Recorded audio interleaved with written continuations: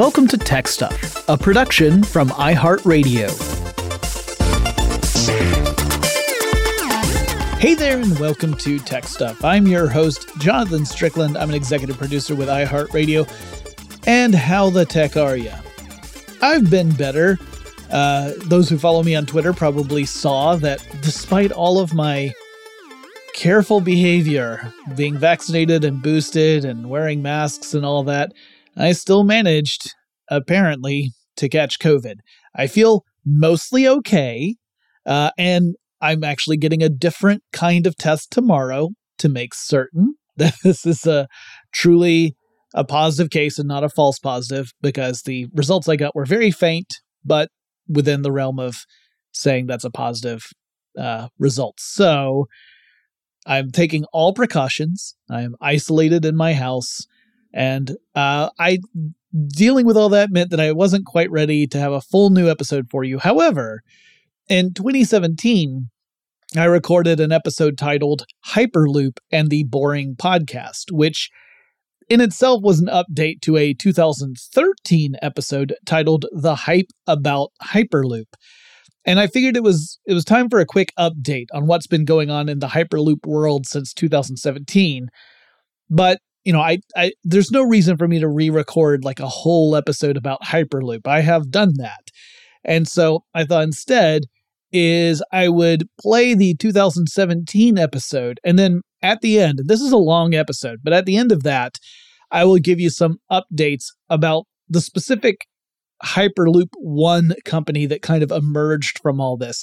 There are other companies all around the world that are also building out variations on the Hyperloop design. Some of them are so far removed from the Hyperloop design that I wouldn't even call them that anymore. But I'm specifically focusing on kind of the OG Hyperloop company.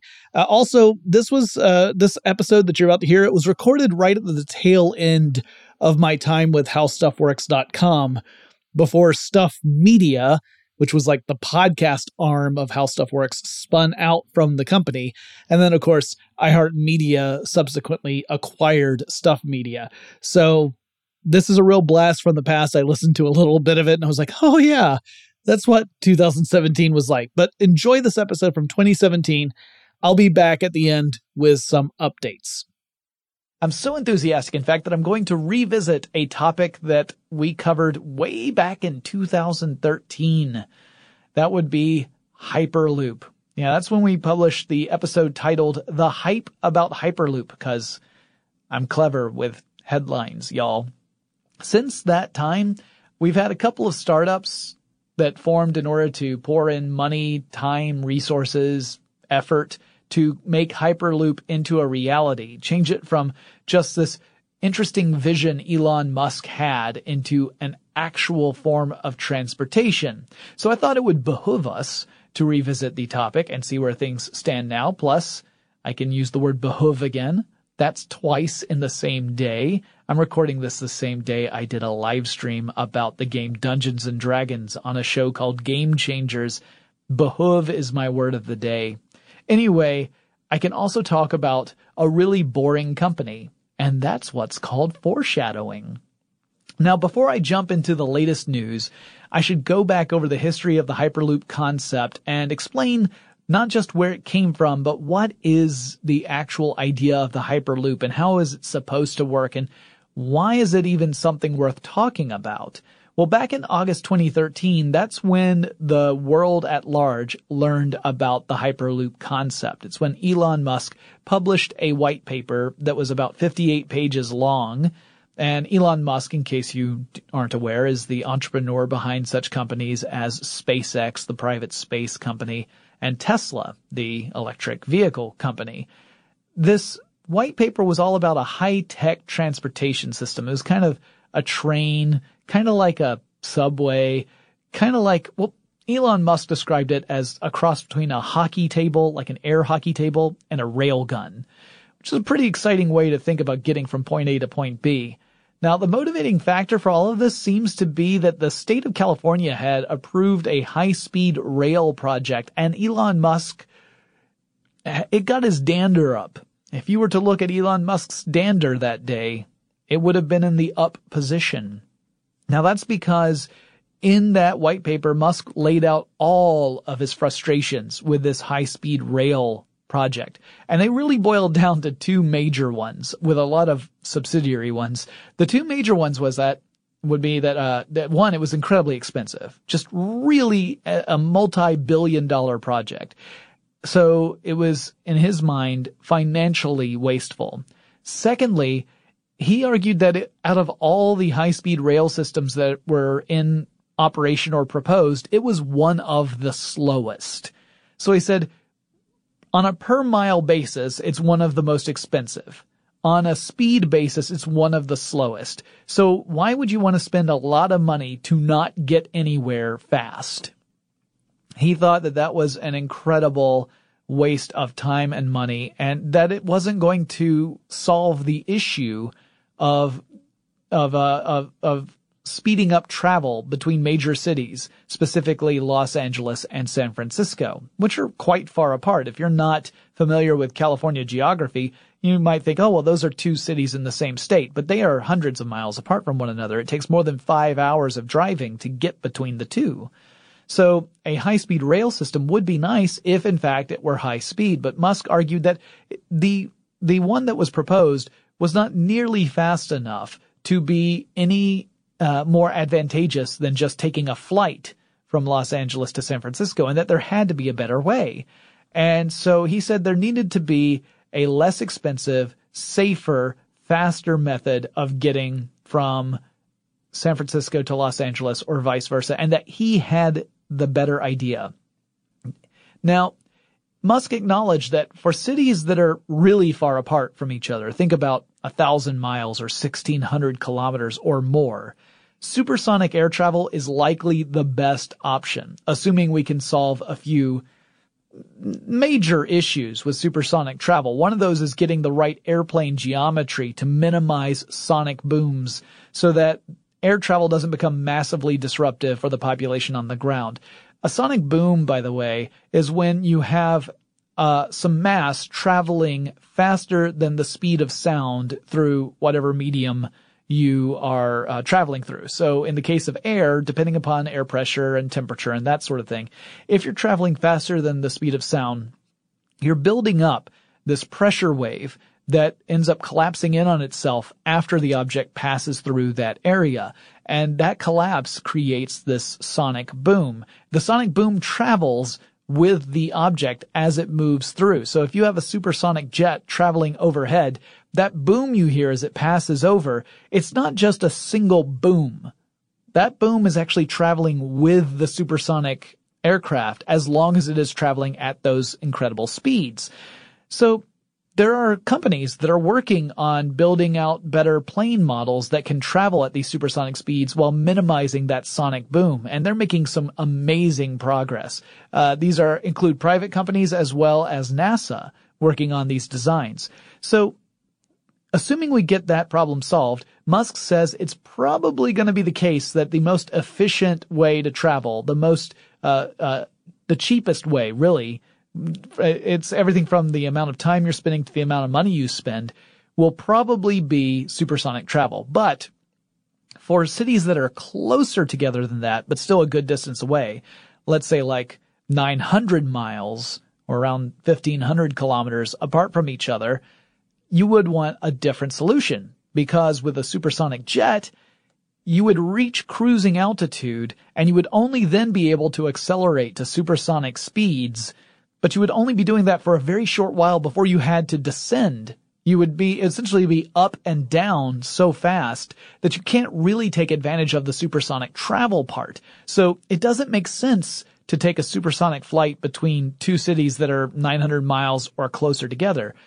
What you could do is build this Hyperloop system in order to travel at incredible speeds between those points. And that's where the sweet spot is, between two cities that are 900 miles apart or less, and that they have to be two cities where you would typically have a lot of heavy travel between the two. There's got to be a lot of traffic.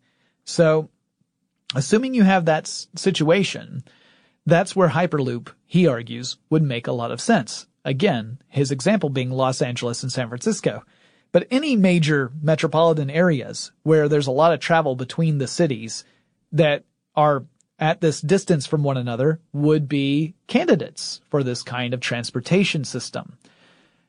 He would want this train sort of hybrid system to travel at incredible speeds, not quite supersonic. We'll get into that. This is a system that consists of an enclosed tube or tunnel, and the air pressure inside that tube would be low. It would still be present, but it would be low. So you would have these giant pumps along the tube that would pump out a lot of the air. So you have a very low pressure system inside the tube.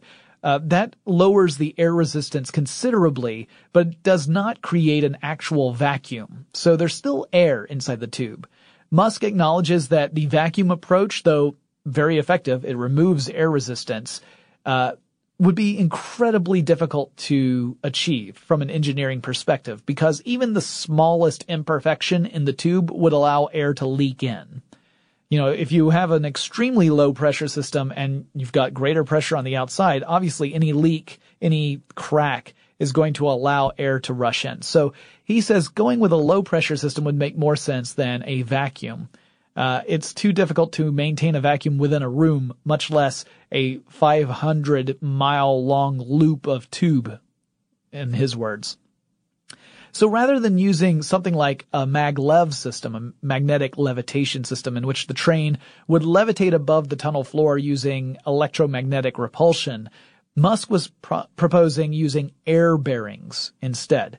So this would not be a system where you use magnets in order to repel one another, and that would make the capsule float off the floor of the tube.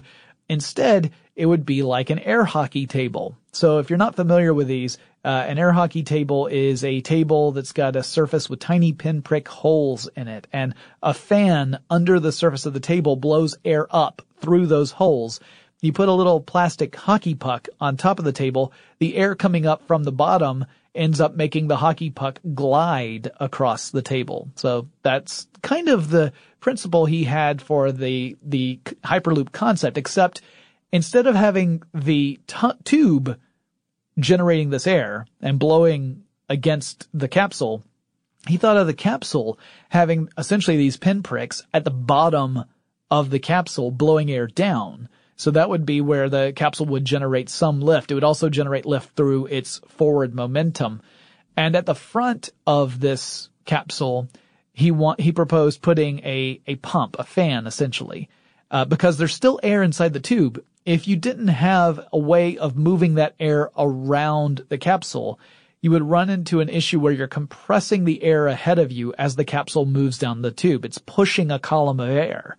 And if the air cannot get around the capsule fast enough, you start compressing it, and that ends up being like an air braking system. It will actually slow down and ultimately stop the capsule, pushing against it in the other direction. So he proposed putting a fan in the front of the capsule to pull air in, partly to allow the capsule to continue moving down the tube at speed, but also feeding into an air compressor that then would power these air bearings and allow the capsule to maintain lift on the bottom of the, over the top of the tube flooring. And because you're not using wheels, you're not losing a lot of energy to friction, right? You've got a little bit of air resistance that you're dealing with, but you're not dealing with wheels running against a surface. So that loss of energy to friction is minimized. It's still there. You still have some air resistance. You still have some other elements of friction, but it's greatly reduced. So, this approach, he said, was going to be, an effective engineering solution to the problem. Now, what about propulsion? The air bearings provide lift, but how does the capsule actually move forward? This is where Elon Musk was suggesting the external linear electric motor version of propulsion. So if you know how an electric motor works, let's use a very simple version. You've got, let's say, a permanent magnet, and you've got some electromagnetic, conductive wire, insulated conductive wire. We're talking more of a dynamo than a motor here. And you move the permanent magnet so that its north and south poles are rotating and the coil of inductive wire is then being exposed to a fluctuating magnetic field. That's going to induce current to flow through the wire. That also, by the way, generates its own electric field because you have electricity, voltage essentially applied to this conductive wire.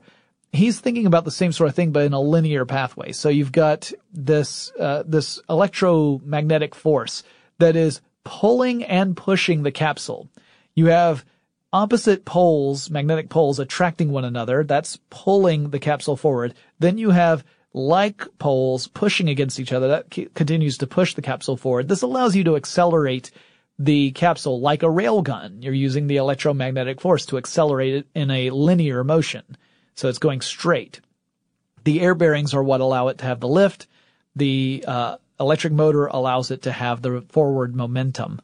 And this was kind of his general idea for the infrastructure. As for the capsules themselves, his version of it would seat 28 passengers per passenger capsule. He had a couple of different models of capsule. He also proposed a version that would have slightly larger capsules. These would hold up to 3 full-size automobiles, and you could have passengers inside the automobile. So you could be sitting in a car inside a capsule, and that way you would start in your car in LA, and then 35 minutes later you drive out of the capsule in San Francisco, which would save you a ton of time from the normal 5 hours plus of driving. The maximum width for a passenger-only capsule would be 4.43 feet or 1.35 meters, so not very wide, with a height of 6.11 feet or 1.10 meters. So again, not very tall. If you're a tall person, you'd be stooping a bit in order to move around this cabin. Doors would either be of a gull wing design, meaning like the DeLorean, they lift up, or they would be slides so that it would allow for easy loading and unloading of the vehicle. Luggage would go on one of the 2 ends of the vehicle, depending upon where you had put the rest of the components, so either in the very front or the very back. And the weight of the passenger capsule without the interior components, just the weight of all the external parts, would be about 6,800 pounds or 3,100 kilograms. And Musk estimated the cost for each capsule's exterior to be about $245,000 a piece. Now, all the stuff on the inside, like the seats, the door panels, the restraints, the various displays, would weigh another 5,500 pounds or 2,500 kilograms, and it would cost another $255,000. Then there are all the other elements that add to the cost, such as the propulsion system components that would be in each capsule, the air compressor blades, the air bearings, all of this stuff. All of that told, Musk estimated that a passenger-only capsule would cost $1,350,000 apiece and have a weight total of 15,000 kilograms. And he goes on to estimate that you need about $54 million to make enough capsules for the Hyperloop system he was proposing between Los Angeles and San Francisco. Now that's enough capsules where you would have them at either end so that you could have a consistent service between the two cities on any given day. So $54 million for just the capsules, that's not too bad. However, that doesn't include the cost of the infrastructure. We'll get to that. If you were traveling on that route, how safe would it be? Well, Elon Musk again, arguing for the system he was proposing, said that there'd be a lot of redundant safety features, including maintaining a healthy distance between capsules. So between you and the next closest capsule would be a gap of 23 miles or 37 kilometers on average, which is a lot of safety space to prevent collisions between capsules. There's still tons of other safety issues that you would have to take into account and make sure were prepared for, so that way you don't have any massive issues. Now, according to Musk, the Hyperloop would allow for 840 passengers to travel per hour between Los Angeles and San Francisco. Now, that number could be increased by decreasing the amount of departure time between capsules. He was envisioning capsules arriving at a station, unloading, loading up, And every 2 minutes you would have a capsule leave either LA or San Francisco. Now that doesn't mean that a capsule only spends 2 minutes per station. You would have one station or one capsule arriving at a station while another capsule, maybe 3 capsules ahead, is leaving. So you would still have several minutes to unload and load each individual capsule before it blasts off and heads over to its destination. These capsules would be going pretty darn fast. Musk talks about them hitting speeds of 760 miles per hour or 1,220 kilometers per hour, which is also known as Mach 0.91 at 68 degrees Fahrenheit or 20 degrees Celsius. So you're talking about going nearly as fast as the speed of sound, but not actually breaking the sound barrier at that speed, at those temperatures. And again, that offers me the opportunity to remind you guys, sound travels through the air at a speed that depends on other things like air temperature. So you have to take that into account when you talk about the speed of sound. It's not a constant through all altitudes and temperatures. You have to have these other variables in account before you can actually talk about the speed of sound. Although we can usually just assume we're talking about a standard temperature when we're usually using that term. Back to the show. At that speed, you would be able to make the trip between Los Angeles and San Francisco in about 35 minutes. And the high-speed rail system would take 2 hours and 38 minutes on that same trip. So the system that Elon Musk was saying was inefficient, slow, and expensive would take 2 hours, 38 minutes. Driving takes 5 hours. A plane trip would take a little bit more than an hour, like an hour and 15 minutes. So the Hyperloop would theoretically be the fastest way to get from Los Angeles to San Francisco, assuming it works the way Elon Musk imagines. So 35 minutes is a huge amount of time saved going from point A to point B. It would be the fastest solution by far. You might wonder what it would be like to actually travel inside one of those capsules. According to Musk, he imagines that the entire interior would have displays, kind of like television displays or computer displays, that would show a landscape. Maybe a model of the landscape that you're actually passing through, or maybe it would be something else like outer space or under the water or some other city if you wanted to, or maybe it would just be television, because there's no point in having windows. You're inside an enclosed tube. All you would see is the interior of a tube whizzing by at 700 miles per hour. Using the displays would help you get some other sensory input. There's other interesting questions like, would this affect your sense of your perception of space? Like, would you feel any motion sickness due to this kind of thing? That's a question that I don't know the answer to, because as far as I know, no one's actually tried it. But it is really interesting. Now, we've got a lot more to talk about, and I'm going to dive into some more details about what travel aboard the Hyperloop would theoretically be like, as well as talk about some of the companies that are trying to bring it to life. But before I do that, let's take a quick break to thank our sponsor.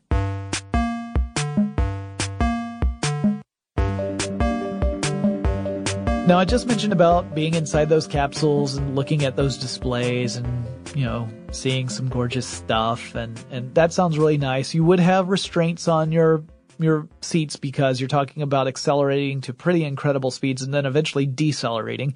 Now, the idea is that you would do this gradually, so you wouldn't be experiencing any very powerful G-forces. That would also mean that the tube itself would not be able to have any sharp turns on it because the amount of G-force you would experience as a passenger would be too great. You would be very much uncomfortable, if not blacking out due to those G-forces being placed on your body if you were making sharp turns. So you'd have to have very gradual curves to your Hyperloop track, and you would have to, again, have this long acceleration and deceleration so that you're not placing too much stress on your passengers.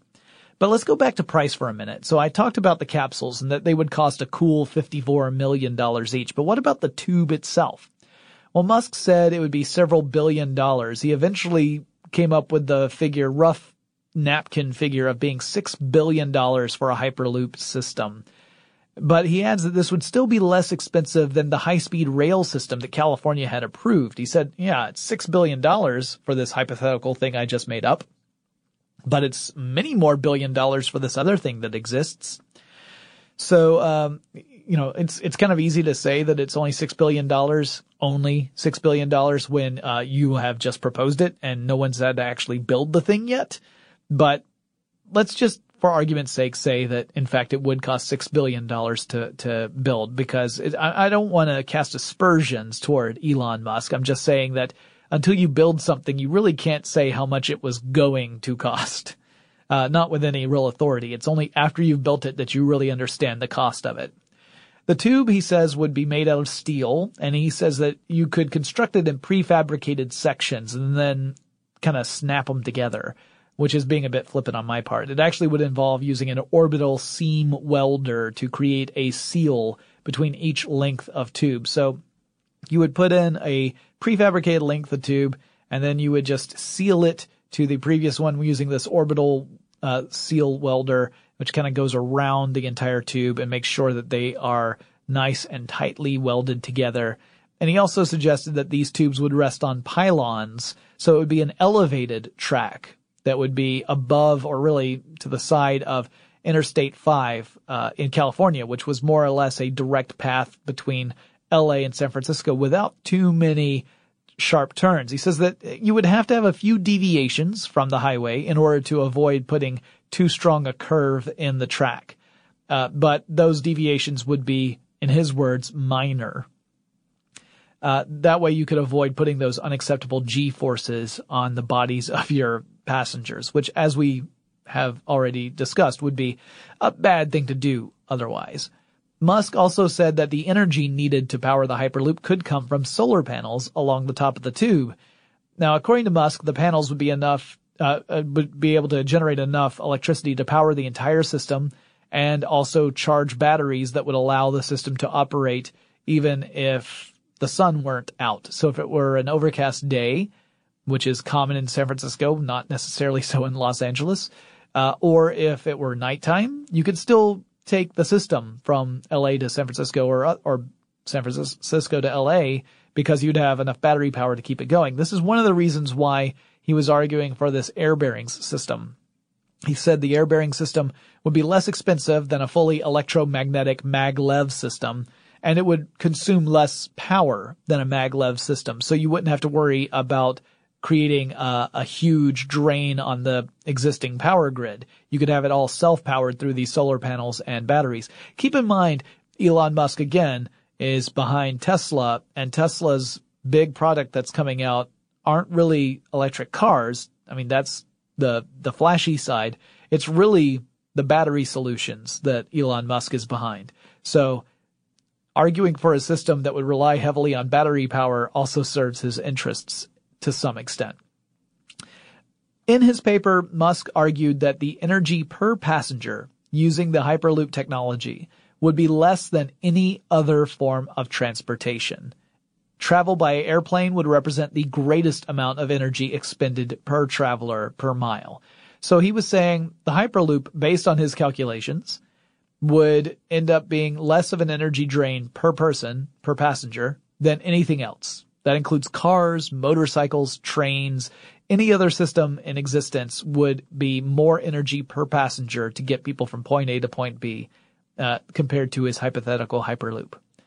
And I keep saying hypothetical and things of that nature, again, not to disparage the idea, but just to acknowledge the fact that without an actual working system, we're relying upon theoreticals, hypotheticals. We're not relying upon actual hard data that we can look at and say, oh yeah, in fact, the math does work out the right way. Due to this low cost of operation, Musk says that you could charge a very reasonable price for tickets on the Hyperloop.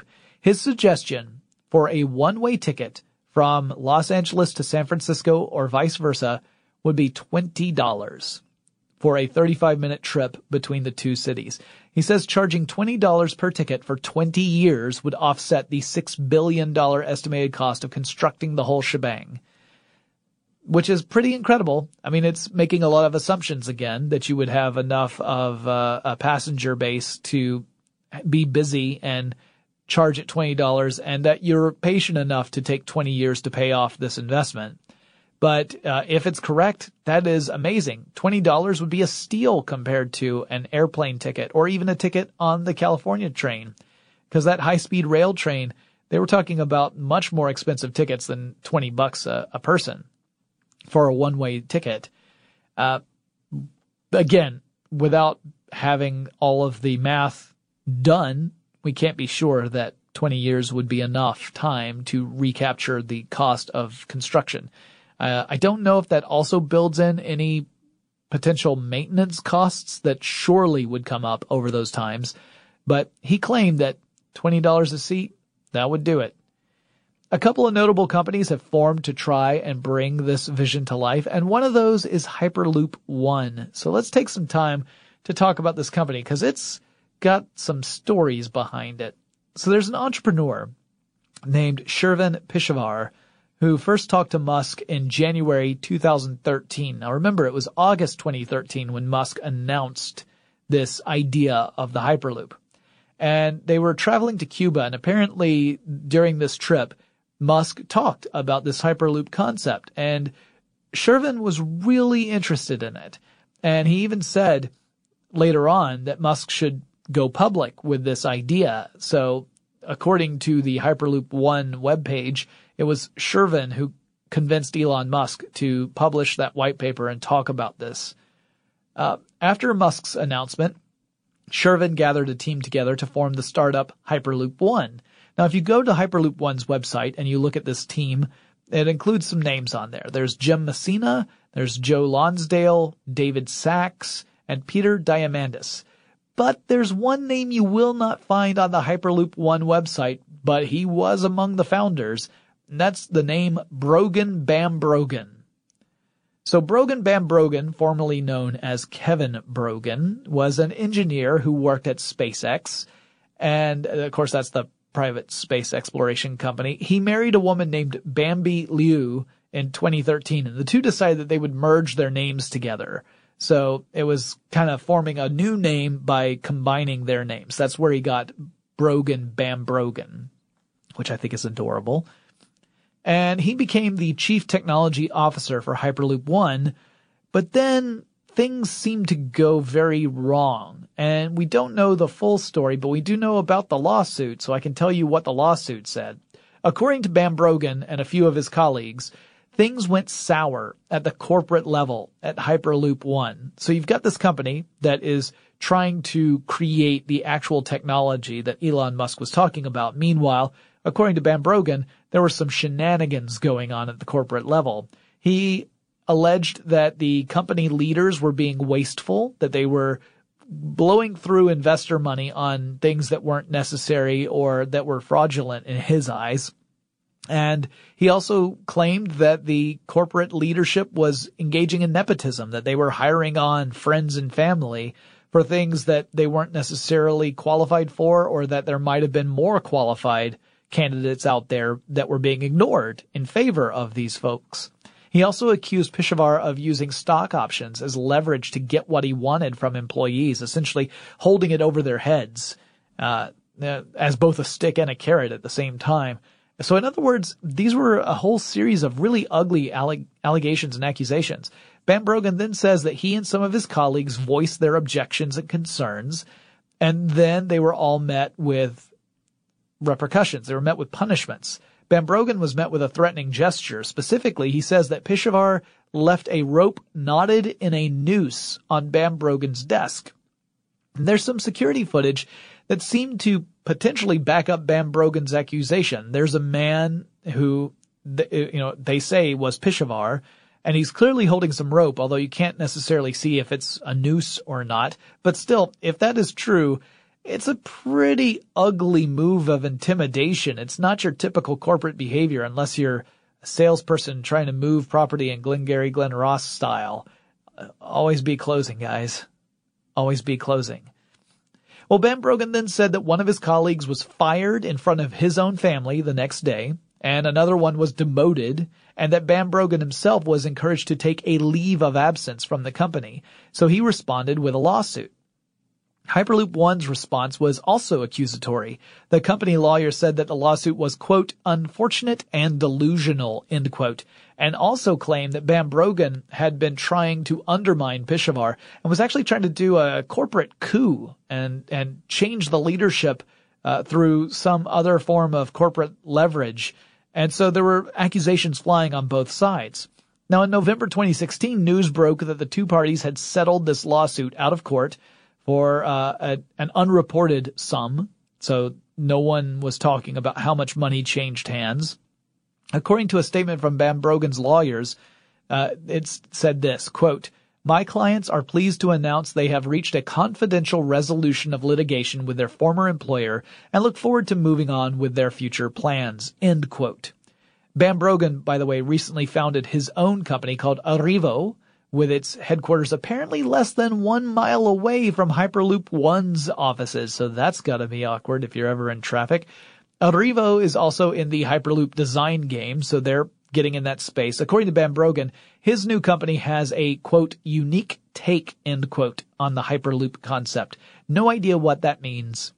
Meanwhile, back at Hyperloop One, the company was installing they installed a 50-foot long, 12-foot wide structure called the Big Tube. Now, this was not a Hyperloop tube. It was a testing facility. It was meant to create low-pressure environments to test things like seals in test tracks, test tubes, not a test tube, but a tube that they were testing to make sure that it was constructed properly. So it was a testing facility, not a Hyperloop tube on its own. And the Hyperloop One approach doesn't use air bearings the way Musk's design did. Instead, it did use maglev as the means to suspend capsules in a tube. So they went with the electromagnetic levitation route. So it requires a bit more power, more than a bit more power than the Hyperloop One or Hyperloop concept that Elon Musk was first chatting about back in 2013. In December 2015, Hyperloop One built the Apex Test and Safety Site outside of Las Vegas, Nevada. That would become the testing ground for prototype Hyperloop infrastructure and capsules. And on May 11th, 2016, the company hosted a propulsion system open air test, or POAT, or POAT. In this test, a Hyperloop sled accelerated to a top speed of 136 miles per hour in 2.2 seconds. That's an incredible acceleration. The test was to see if the acceleration motor would work properly, so they weren't trying to accelerate up to top speed. 136 miles per hour is nowhere close to the top speed of what their capsules would ultimately take. The company also announced a global challenge to find the best Hyperloop projects in the world. Hyperloop One has proposed a system that would link Helsinki and Stockholm together, which would be pretty nifty. And in August 2016, the company began construction on the development loop, or dev loop, in Nevada. This was the first full-scale Hyperloop test track. In November of 2016, the first section of the dev loop was installed. It was called Fixity. And in January 2017, Hyperloop announced that 35 semi-finalists had reached the global challenge. So they got down to 35 semi-finalists, and these were proposals that would link various cities together to create Hyperloop routes. On March 7th, 2017, the dev loop construction was completed, and on May 12th, 2017, the first full-scale Hyperloop test was conducted. On July 12th, 2017, Hyperloop unveiled a prototype aeroshell. This is the outer hull of the capsules that would be in its system, and it's kind of nifty looking. You should take a look at a picture of it. Sadly, this is an audio podcast, and I cannot show you one. On July 29th, 2017, they tested out a vehicle that traveled down the full length of the 500-meter dev loop track, accelerating for 300 meters and then gliding the rest of the way. Again, at 500 meters, you're not going to get to your full speed. You just can't. But you can test out the various systems to make sure that the concept behind them does in fact work. The company wants to have 3 production systems working by 2021, which is pretty ambitious. So Hyperloop One is probably the furthest along out of all the different Hyperloop companies, and it inadvertently spawned a second one, Arrivo, but it is not the only one. There are other Hyperloop companies out there, and they're all competing at this. I'll talk about another one in just a second, called Hyperloop Transportation Technologies. And it's really interesting to see people jump on this, again, in an area that hasn't had proven success. That's not to discourage them, But it kind of shows how Elon Musk has this amazing ability to inspire people to take chances without necessarily being able to show that you can have a return on them. People have talked about Tesla Motors struggling to be profitable. While they are clearly creating products and people have a strong desire to own them, the company as it stands is one of those that is always striving for profit, but hasn't emerged as an enormously profitable company. So for Elon Musk to continue to go forward and make these bold proclamations and have people not just take it to heart, but then pour their own money and investments and resources into trying to make it come to pass, that's a pretty insanely awesome thing to be able to do. I can't convince people to give me a seat on the subway. So, although I find that if I talk to myself a lot and argue, I often end up with a seat all to myself. But I think that doesn't rely so much on charisma as it does just social awkwardness. All right. When we get back, I'm going to talk a little bit about Hyperloop, the Hyperloop transportation technologies, as well as Elon Musk's attempt to get into the Hyperloop game himself. But I really wanted to cover that weird controversy of Hyperloop 1 first and get that out of the way. We'll come back in just a moment, but first let's take a quick break to thank our sponsor.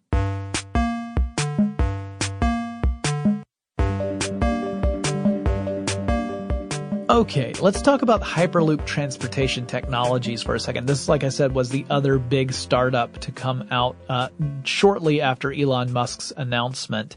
Arriva is new to the scene, but Hyperloop transportation technologies and Hyperloop 1 have been around for a while. So this company is also using maglev technology, but in this case, it's passive maglev, not active maglev. Now that means that part of the system that would actually be lining the tubes, is just unpowered coils of conductive wire. And so you're not putting any electricity through them. They're not acting as electromagnets on their own. This method was pioneered by a physicist named Richard Post. And the concept itself ends up getting a little complicated. So I'm not going to dive too far into it because it would require almost a full episode all on its own. But basically what you have are these various coils of conductive wire. And then you take these magnets and you put them in a specific configuration so that their poles are lined up in a very specific way with respect to one another. And I'm glossing over this because, again, to get into real details, we'd have to dive into physics pretty deeply. If you pass this array of magnets over coils of conductive wire, it induces a charge to flow through those coils. And that in turn creates an electromagnetic field. The key to this is you have to get the capsule up to a certain speed before this will happen. But once you do get to that speed, then you are able to achieve magnetic levitation with a passive system. So you don't have to send any electricity through those coils of wire that would line the Hyperloop tube. That means that you're saving a lot on energy. You just have to have the right systems aboard the actual capsule, but you don't have to power the whole tube itself. So that cuts down on your electricity needs. It also cuts down on the cost of operation. So you end up being able to pass the savings on to maybe the consumer, or maybe you're just pocketing a whole lot of extra profit.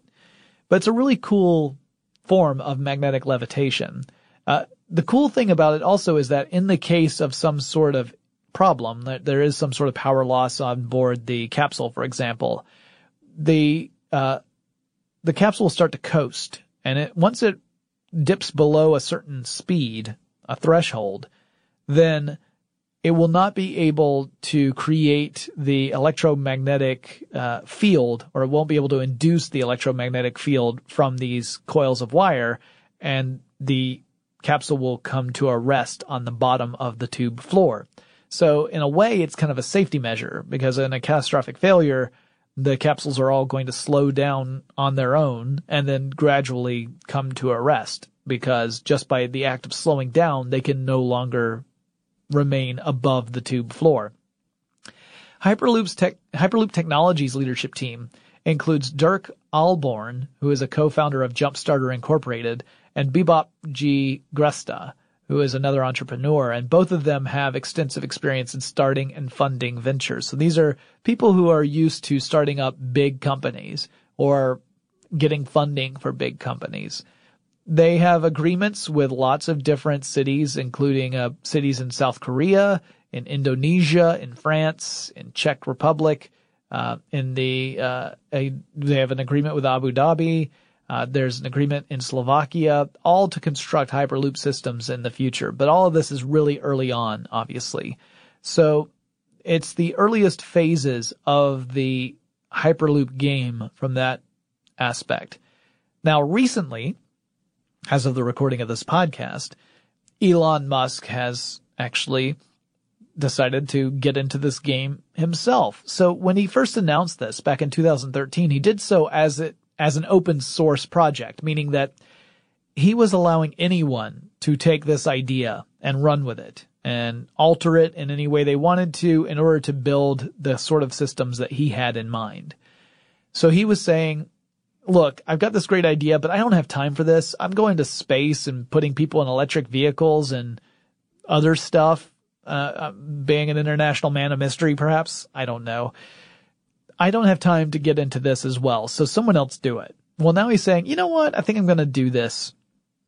And he has said that he's getting into this as well. And in fact, SpaceX has been working on building out a tube that would be not quite Hyperloop, but is sort of a stepping stone toward Hyperloop technologies. And they've talked about also building a Hyperloop test facility in Texas. So part of this involves a new company that Elon Musk announced, the TBC company, or the Boring Company. Insert tons of pun jokes here. The Boring Company in this case does not mean a company that is uninteresting and will put you to sleep, although it may also do that. It is talking about a company that bores holes into the earth for tunneling purposes. So it uses boring machines that bore a hole into the ground so that you can build out tunnels. Now, they didn't build the boring machines. They bought them. In fact, as far as I know, they only have one right now, and it is named Godot. And they decided to name their machines after literary characters and figures. So Godot being from Beckett's play Waiting for Godot. And I don't know if that's a commentary about literature, about whether or not literature is supposed to be boring. I hope it isn't. I was a literature major in college, and I would find that deeply insulting. Not that I think Elon Musk would really care about that, but still, come on, Elon, be a nice guy. So these machines would bore tunnels into the earth, presumably for either an underground transportation system within a city that would not be Hyperloop. Instead, it would use electric skates. Imagine slot cars. If you've ever played with a slot car system where you've got these little cars and they fit into a slot. They snap into a slot on a track, and then you use a little controller and you can make the car zoom around the track. It's not dissimilar to that. Instead of slot cars, you would have these sleds that would be attached to this underground tunnel system. And what you would do is, if you wanted to travel across town, you would drive your car onto a platform of some sort that would lower you down onto one of these sleds. And then you would put the car in park, and then the sled would zoom off. So it's like you're in a parking space that is moving. The sled itself can move through the tunnels, and it can even join into tunnels that have existing sleds already moving through it using software. So it's essentially like an autonomous car, except instead of the car being autonomous, it's the sled itself. It's programmed to know where you want to be dropped off. And it picks you up, takes you through the tunnel system, drops you off wherever you need to go, and it can do so at a very high speed, at least according to Musk's design, like 120 miles per hour. So pretty fast. And again, this is for intercity travel, from one point in a city to another. And the reason for this, Musk says, is to alleviate traffic issues. He says there are only two solutions you have to alleviating traffic ultimately in big urban centers. And that is either to go up in the case of flying cars, or to go down in the case of tunneling. And he says by tunneling, you can create this whole three-dimensional transportation system that can get you anywhere within a city super, super fast, avoiding street traffic. So that's an interesting idea. Well, that was what the Boring Company was supposed to be, but he also said, oh, and also you could, if you wanted to, dig Hyperloop tunnels. So remember, originally he had talked about Hyperloop being a tube on top of pylons, but now he's also talking about the possibility of building a Hyperloop that would be subterranean. You would go down a couple dozen feet, and then you would dig a tunnel to house this Hyperloop tube, and you would go through that way. He says that, this would be less expensive than other tunneling companies, largely because he's thinking of building one-way travel tubes. So instead of it being a double-wide tunnel, it would be single-wide. He says they would have to be only 14 feet wide compared to your standard tunnels, which are twice that length. And that would speed things up and make them less expensive. By speed things up, I think he's talking in relative terms, because your average boring machine moves slower than a snail's pace. And that's not an exaggeration. That's legit. They actually move slower than snails move. Now, Elon Musk wants to use this potentially to build this Hyperloop system, and he tweeted not long ago in 2017 that he had received, quote, verbal approval, end quote, from the White House to build out a Hyperloop system that would connect DC to New York City, and also potentially connect other cities like Baltimore and Philadelphia within this loop. So a verbal commitment isn't a contract. There are lots of other layers that any sort of agreement would have to go through before you could actually build out such a system. We're talking state level, we're talking city level, county level. There are tons of different layers that stand in the way of building out a system. And a verbal agreement doesn't really hold up as anything really firm. So we still have a long way to go. But if Elon Musk has his way, he would end up building out this system on the eastern seaboard, and you would have a way of getting from Washington, D.C. to New York City in less than an hour, going more than 600 miles per hour on one of these Hyperloop trains. Obviously, we're still in the early days. Back in 2013, when we talked about this the first time, it was all very conceptual, and no one had really built anything, not even a testing facility yet. Today, we can say that there are testing facilities out there, and they're showing some promising results. We still don't know exactly how expensive it will be to build out these systems, or how much interference or resistance they might encounter at a political level. There haven't been enough studies on the safety of such systems or potential environmental impact. I'm still curious to find out about how all these systems will be powered. If Elon Musk's system can, in fact, be powered by solar power. If he does a subterranean version, is he going to line the upper level with solar panels to power this Hyperloop, or will it, in fact, draw its electricity from some other source? We don't have any details for these to answer these questions as it stands. So I'm sure, assuming that tech stuff is still alive and kicking in the future when Hyperloop either becomes a reality or is abandoned altogether, we can revisit this again and talk about what did happen, what didn't happen, what went right, what went wrong. I can say that I want it to succeed. I want this to be something that works. I want to see cities connected in this way where you can have very fast, convenient travel. I want to see it at a price where the average person could, in fact, take advantage of it. If it's $20 a ticket ends up being a reality, I think that's great. A lot of people have suggested that perhaps the expenses would be much greater than what's anticipated, and therefore the price per ticket would be way, way higher, which means you ultimately create a transportation system for rich people. And rich people, while they can afford to take it, there's not enough of them to support an entire transportation system on their own. You have to have something that can have the volume of passengers needed to keep it going with that flow of revenue. Otherwise, you're just going to have a very expensive toy that ends up getting a little bit of use out of the gate and then over time winds down because there's just not enough financial support. Even if all the technology works, the economics might not work. And that's the interesting thing about tech, is that sometimes all your parts are working just fine. It's just they're not working enough. Got a lot more to say, but before I get into the next part, let's take a quick break.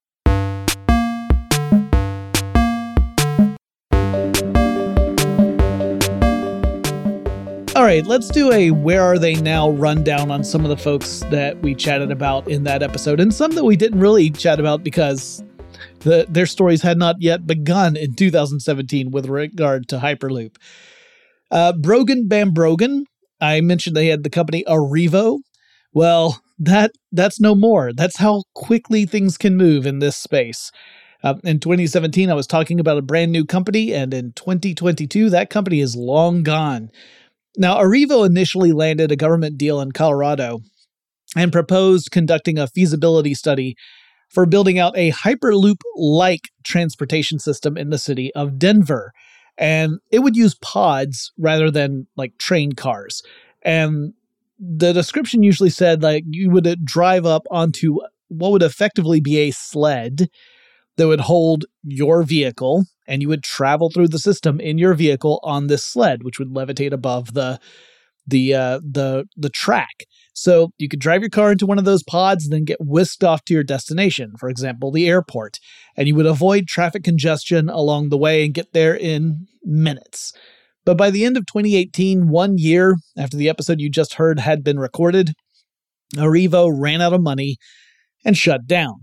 And you might wonder what kind of progress the company had made on that whole building out, a test track and conducting a feasibility study. Well, the answer to that is that no construction ever broke ground on a test track. The company was not able to complete its feasibility study, and Wired reported that there wasn't even evidence that the company had created a proof of concept model at any scale. So it just didn't happen. Now, that being said, I don't think it was a hoax or a scam. For one thing, the government deal was for $250,000. Now, that is a lot of money. If you were to offer me $250,000, the little cash symbol would pop up in my eyeballs. But for a tech startup, it's nothing. $250,000, you'd burn through that in a month.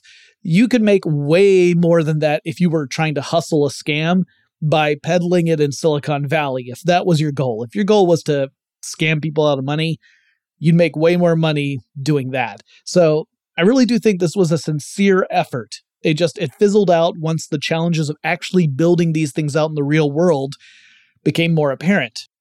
Now, I recently saw Bambrogan's name in another news report. This one was from TechCrunch, which was published an article saying that the former Hyperloop Technologies co-founder is serving as an advisor to a startup called Craft Aerospace. And Craft Aerospace has proposed the construction and operation of a fleet of vertical takeoff and landing aircraft meant to transport people across, relatively small regions, such as between San Francisco and Los Angeles. So essentially kind of filling that same niche as what Hyperloop was being pitched as. Fascinating technology, by the way. Their VTOL technology uses a totally different approach than, say, the Osprey, which is a good thing because the Osprey is not very reliable. But that's for another episode. So folks are still trying to figure out how to get between the Bay Area and La La Land efficiently. That appears to be like the metric that we use. Now, according to his LinkedIn, Bambrogan is currently involved in a company called JixJox. That's JixJox. JixJox Design Group, in fact. And that company is described on LinkedIn as a company that, quote, designs and builds rad objects for the human experience. We design and fabricate with innovative technologies and using state-of-the-art processes, materials, and coatings, often in applications outside of what they were created for. Love rad, live rad, stay rad. End quote. I could not have made that up if I tried. I did try and go to the company's website, but I got a too many requests error, so I don't know. Anyway, as for the company that was formerly known as Hyperloop One, and even before that, Hyperloop Technologies. The Virgin Group, Richard Branson's company, formed a partnership with Hyperloop One, and the company rebranded as Virgin Hyperloop One. But in 2020, it rebranded again, this time becoming Virgin Hyperloop, though some journalists still call it Virgin Hyperloop One, which is interesting. But by that time, Richard Branson had joined and then subsequently left the board of directors. So he came and went. The company conducted several test runs of its technology, including some with actual passengers inside a train. Now, they did not get anywhere close to the top speeds that the Hyperloop was, being touted as capable of. Like, it wasn't anywhere close to 600 miles per hour. But they were demonstrating that it could work with people and that they would be safe. So that did happen, but it's not been a smooth ride for the company. Rob Lloyd, who had served as the CEO for Hyperloop for 3 years, left to be replaced by a guy named Jay Walder. This happened in 2018. Walder left the company in early 2021, apparently due to some disagreement between him and presumably the board regarding company strategy. Josh Giegel, who was an original Hyperloop Technologies engineer. In fact, he talks about being a co-founder of the company, that he was one of the original team members. He became the new CEO in early 2021, but he stuck around as head honcho for less than a year. He left the company in October of 2021, meaning that at that point, the last original co-founder of Hyperloop had left the company. Raja Narayanan is the company's chief financial officer and is serving as an interim CEO. Other executives who have bailed on Virgin Hyperloop include Sebastian Vigneron, who headed up product development, Brian Galmer, who was the head of engineering, and Aaron Kearns, the head of operations. They all left. It's generally not seen as a positive sign when several top executives leave your organization.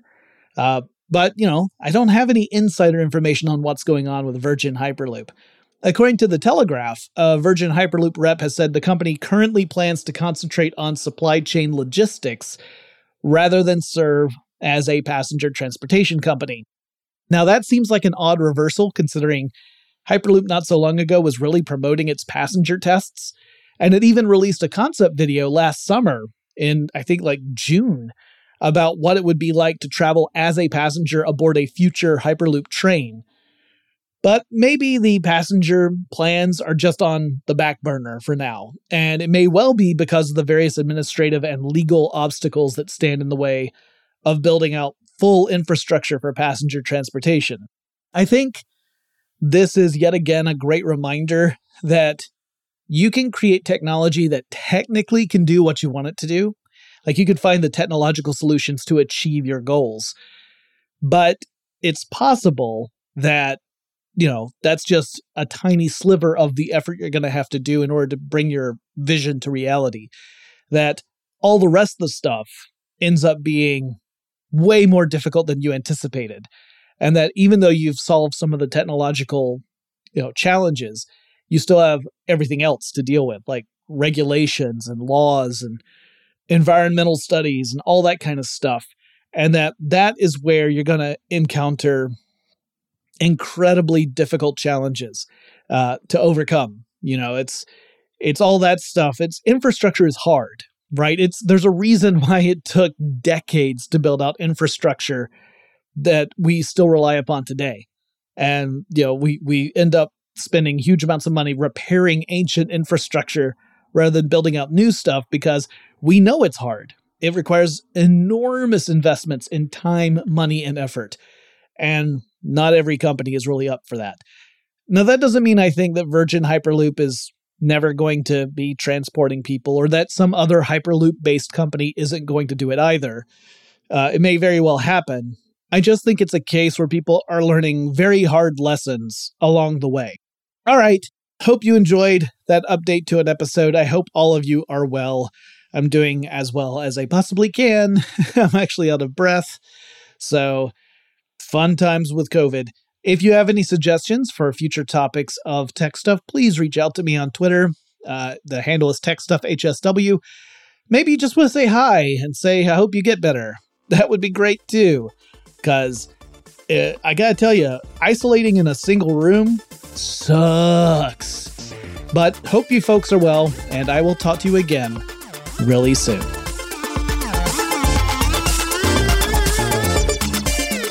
Tech Stuff is an iHeartRadio production. For more podcasts from iHeartRadio, visit the iHeartRadio app, Apple Podcasts, or wherever you listen to your favorite shows.